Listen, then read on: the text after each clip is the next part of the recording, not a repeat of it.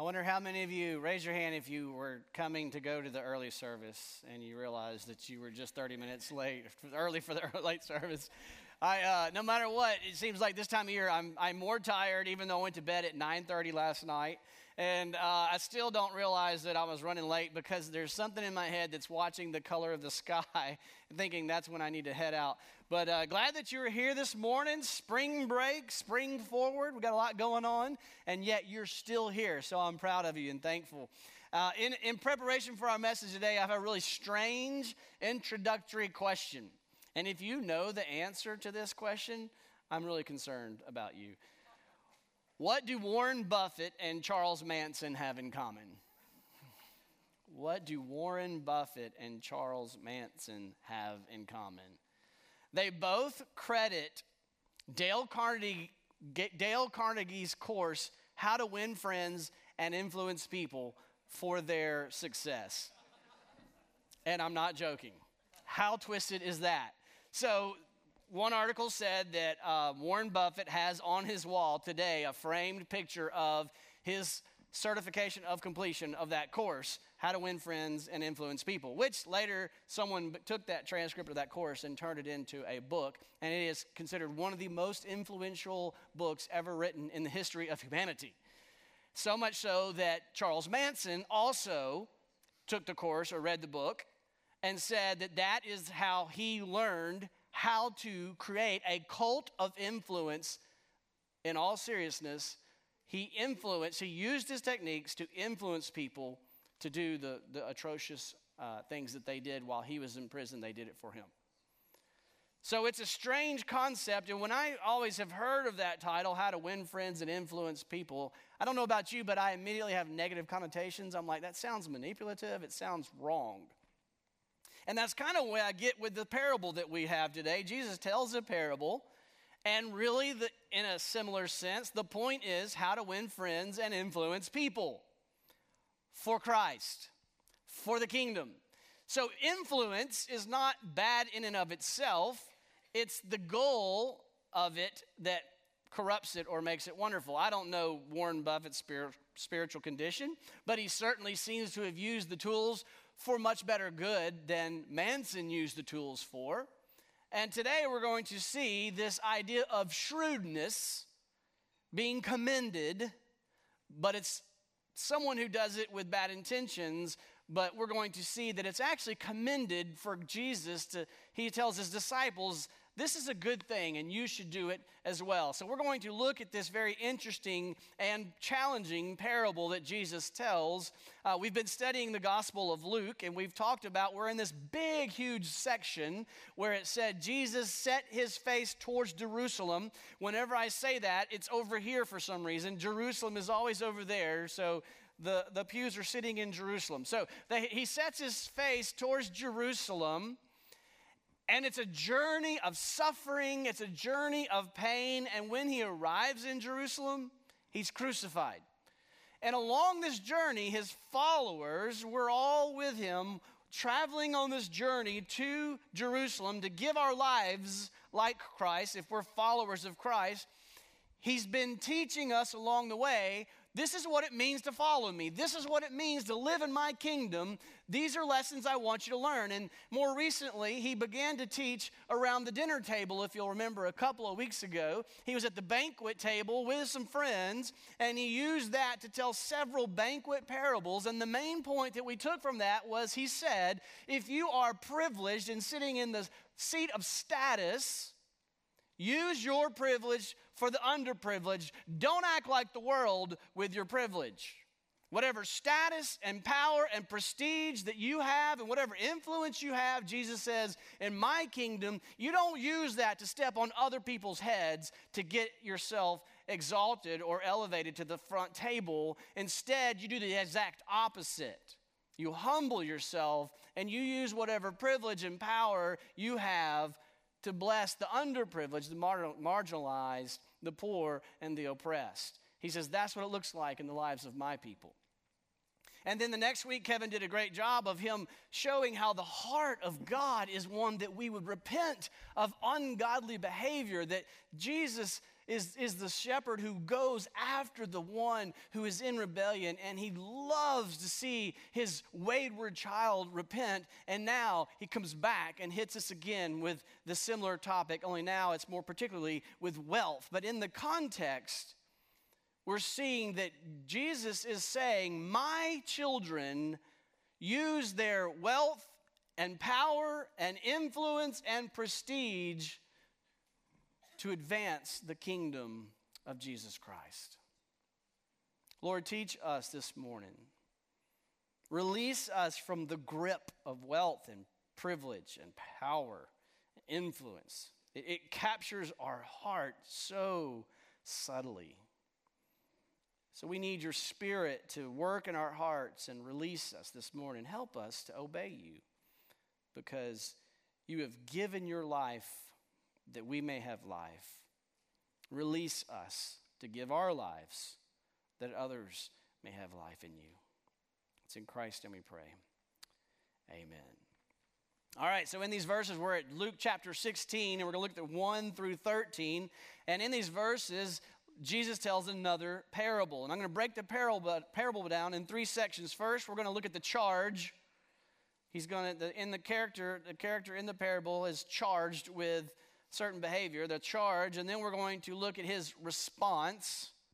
And then finally, we're going to pull out the principle. The charge, the response, the principle. Let's begin with the charge. I find this in verses 1 and 2. Luke 16, 1 and 2 says this. Luke says, he also said this to the disciples. And then Jesus tells the parable. There was a rich man who had a manager, and charges were brought to him that his man was wasting his possessions. And he called him and said to him, what is this I hear about you?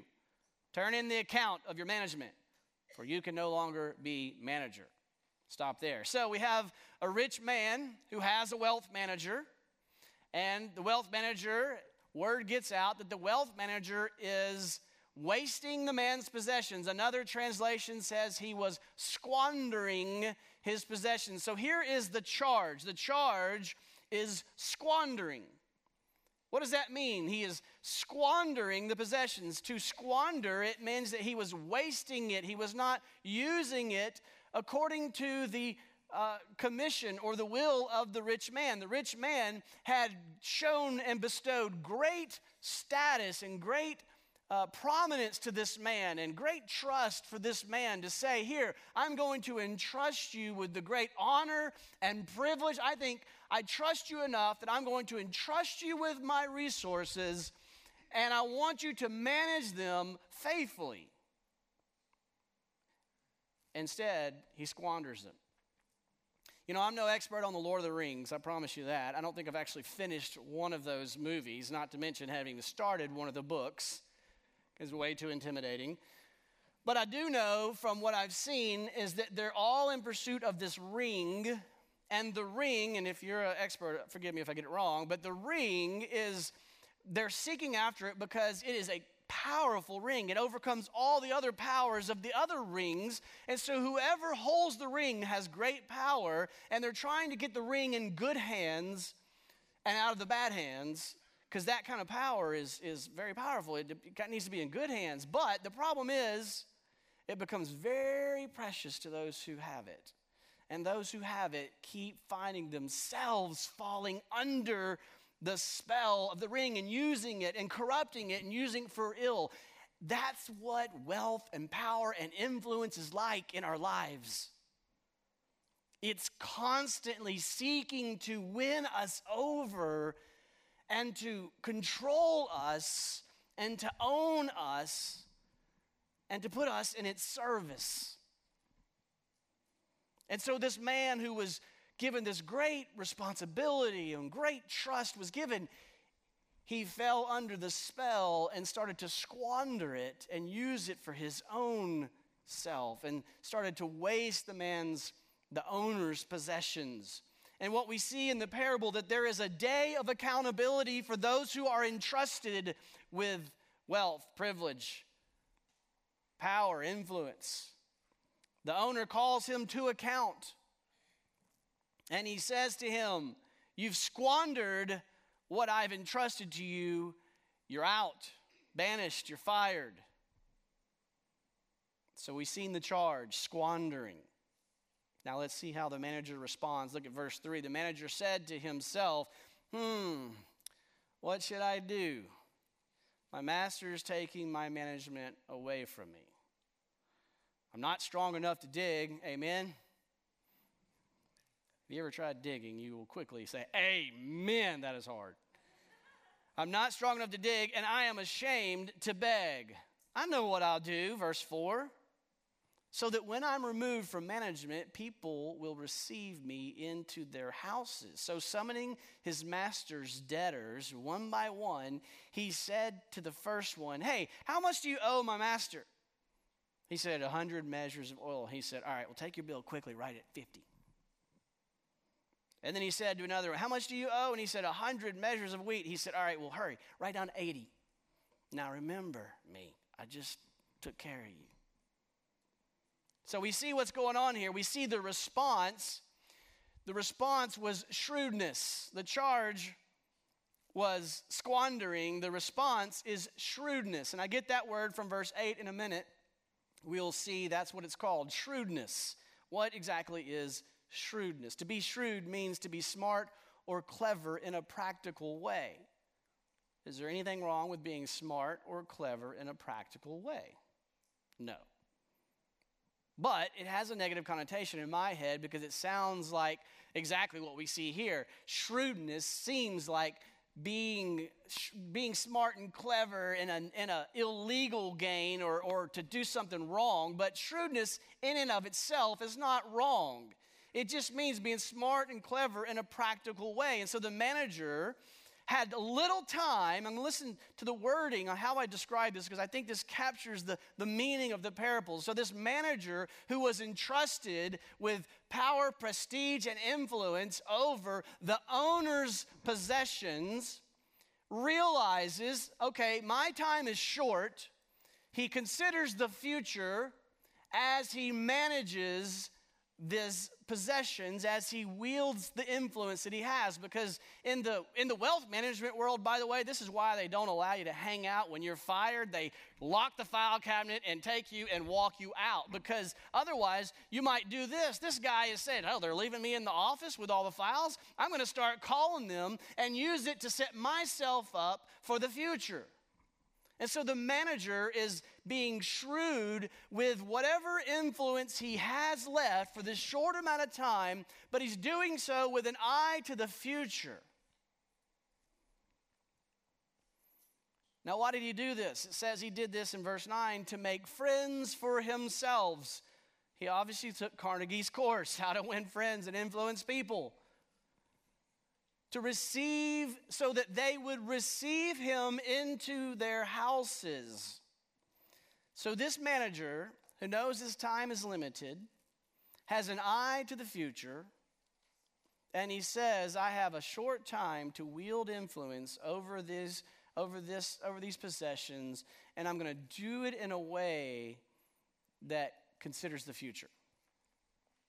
And so what does he do? He grants forgiveness. He extends grace. And so the manager, for a short time, is using his given influence that has been entrusted in him to extend grace and forgiveness to others because he is considering the future. Now, how do we see the master respond? Now, notice the perspective in the story. You've got Jesus telling the parable, but then you've got in the parable these characters, the rich owner, the manager, and now the rich owner, the master, comes. And it says in verse 8, the master commended the dishonest manager for his shrewdness. That just kind of messes with you, doesn't it? It's like, wait, what? But think about it. The master is coming up and he is going, wait, you did what?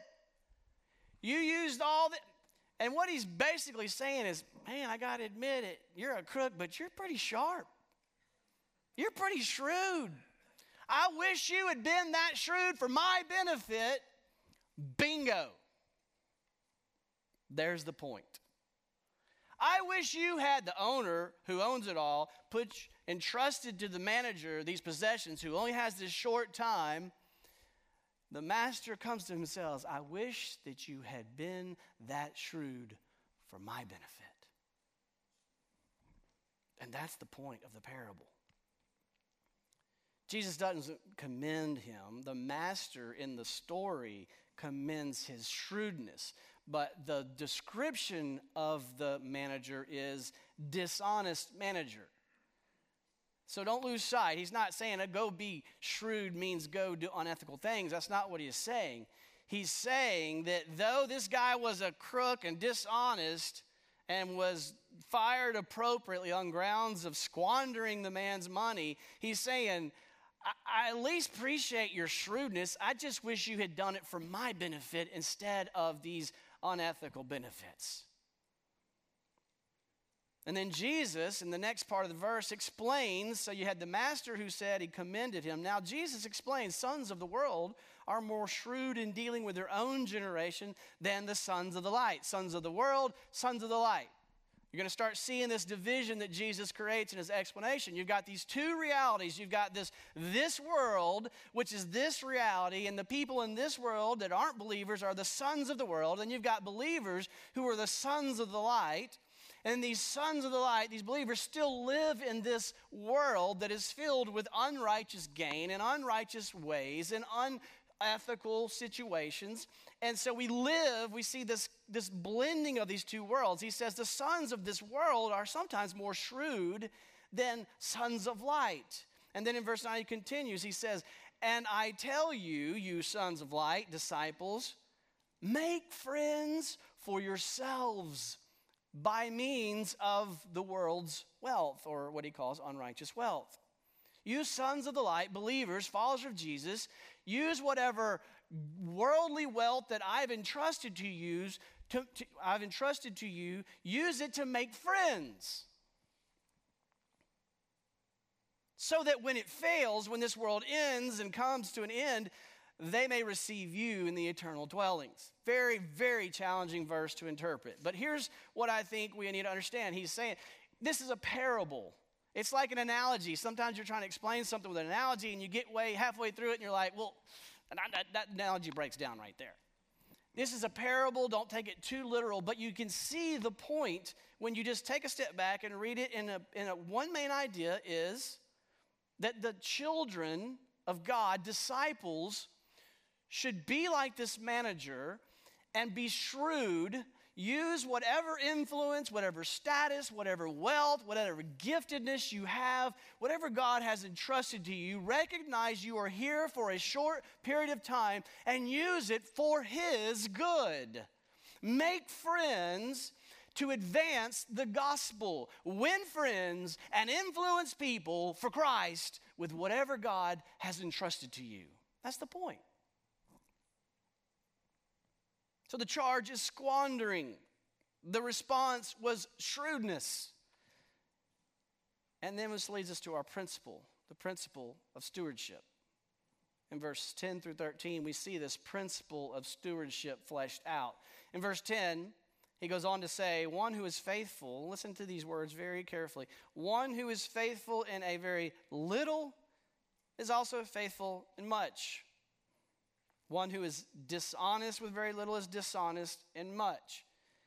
If then you have not been faithful in the unrighteous wealth or the wealth of this world, who will entrust you to the true riches? The kingdom of God, the riches of God, the kingdom, all the spiritual blessings of the heavenly places.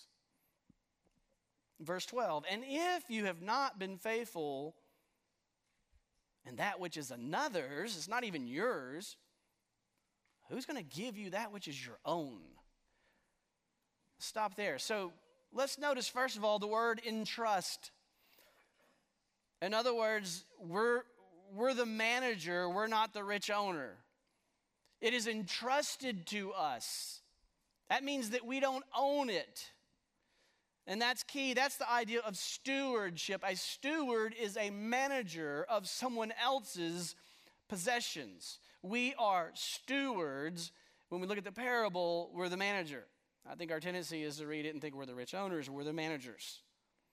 And the manager's been entrusted with this status, with this influence, with this wealth of the owner, the master, and he has said, steward this, manage it according to the owner's purposes and will. And notice that Jesus is contrasting this life with the next life. Jesus is contrasting this life, which is temporary, with the next life, which is eternal. This life in which you are a manager, and that life which you will become an owner. And he says how you live in this life with that little bit that he gives you to manage is going to have is going to be very telling about the eternal life, whether you will be entrusted and giving ownership of it. And so when I read this, I started thinking about, has anyone ever had a job where they said, you're hired, but there's a 6-month trial period? I've seen those before, and I'm glad I've never had one of those. That would be terrible. I probably wouldn't make it past month 3. Slow learner here. So to have this trial period, like you're going to be hired, but after 6 months, we're going to reevaluate whether you get to stay or not. That's what this is, y'all. This life we think is, we got this long life, and I got all these things that I own, and I'm going to make as much as I can. I'm going to can as much as I get, and then I'm going to kick back at some age in the future and be selfish. And God is saying, first of all, you're only here for a little while. And this little while is like a 6 months trial period. And I'm not giving this to you. You don't own anything. You manage it. And I'm watching how you manage it. Every bit of influence you have, every bit of money you have, your gifts, your wealth, power, influence, status, prestige, all of it. And I'm watching what you do with it. And there are eternal implications. Now, what I'm not saying is that you earn your way to heaven with what you do, but what I am, you don't earn your salvation with your performance, but your performance reveals your salvation. And so what he is saying is, I've only entrusted this to you for a season to manage it according to God's will, and the faithful will not just manage it in the eternal situation, they will own it in the kingdom. All the riches of the heavenly places, this earth, are yours in Christ. The faithful who are faithful stewards with little will be given ownership of everything. So which of you really thinks that if you are a fraud, a phony, and you squander what he entrusts to you in this life? He says there's a 6-month trial period. I'm going to give you this just to manage it for a while. We're going to see how you do. And if you do well, you're going to get everything. But instead, you manage it and you squander it for yourself. Do you really think he's going to say, here, all the riches of the heavenly places are yours? It doesn't make sense. Nobody would do that. And that's the point here, is don't think that you can be unfaithful now and you're going to be okay in the end. How we manage his resources, the influence, the wealth, the privilege, the status now reveals the future, whether we'll be received eternally or not. So the point is this: be faithful now. The heart of the principle is found in 13 and 14. No servant can serve 2 masters. Because here's why that's true. Here's why what you do now is revealing about eternity. Because it reveals your heart. No servant can serve 2 masters. For either he will hate the one and love the other, or he'll be devoted to the one and despise the other. You can't serve God and money. It's that simple, he says. If you're clinging to God, you can't be clinging to money. If you're embracing with all your hearts and affections, you're treasuring God, you can't also be embracing with all your hearts and affection money, wealth, power, prestige, possession, fill in the blank. That's what he's been doing in this section of Scripture. So this is the principle of stewardship. You don't own it. I don't own it. And you say, well, that's not a big deal to me. I don't have a lot. Oh, come on. Every single person here has influence over somebody. influence over your children, influence over your friends, influence over anybody who looks up to you. You have influence. Everyone influences people. And you say, oh, I don't have a whole lot of money. Well, you got more money than most people in the world if you live here. We all have a certain level of money, power, prestige, status, and influence, and giftedness. It's every sense of the word of your resources.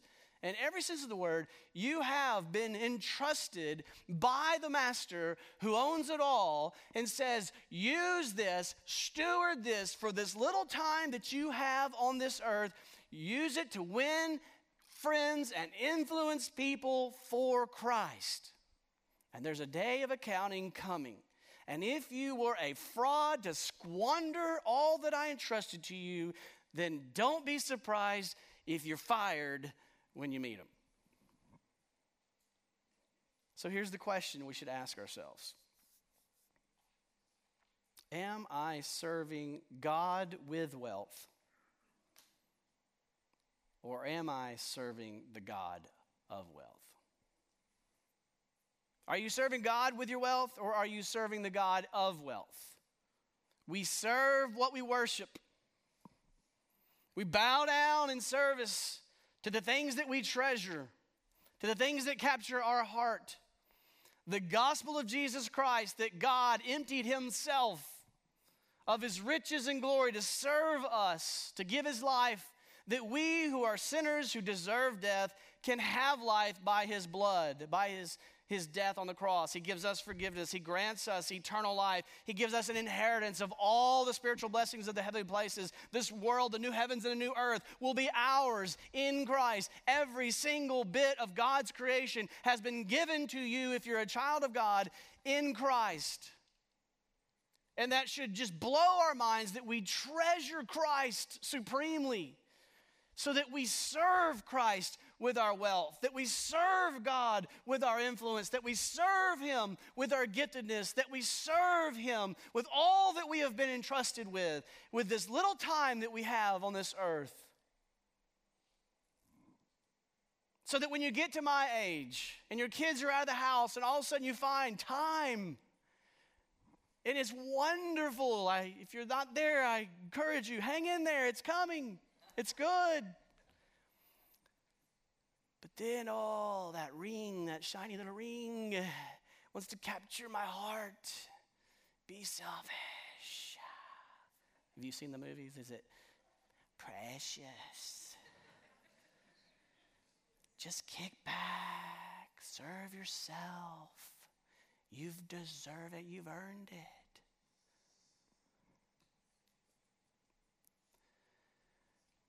Here's the question we should be asking when we get at different stages of life all throughout.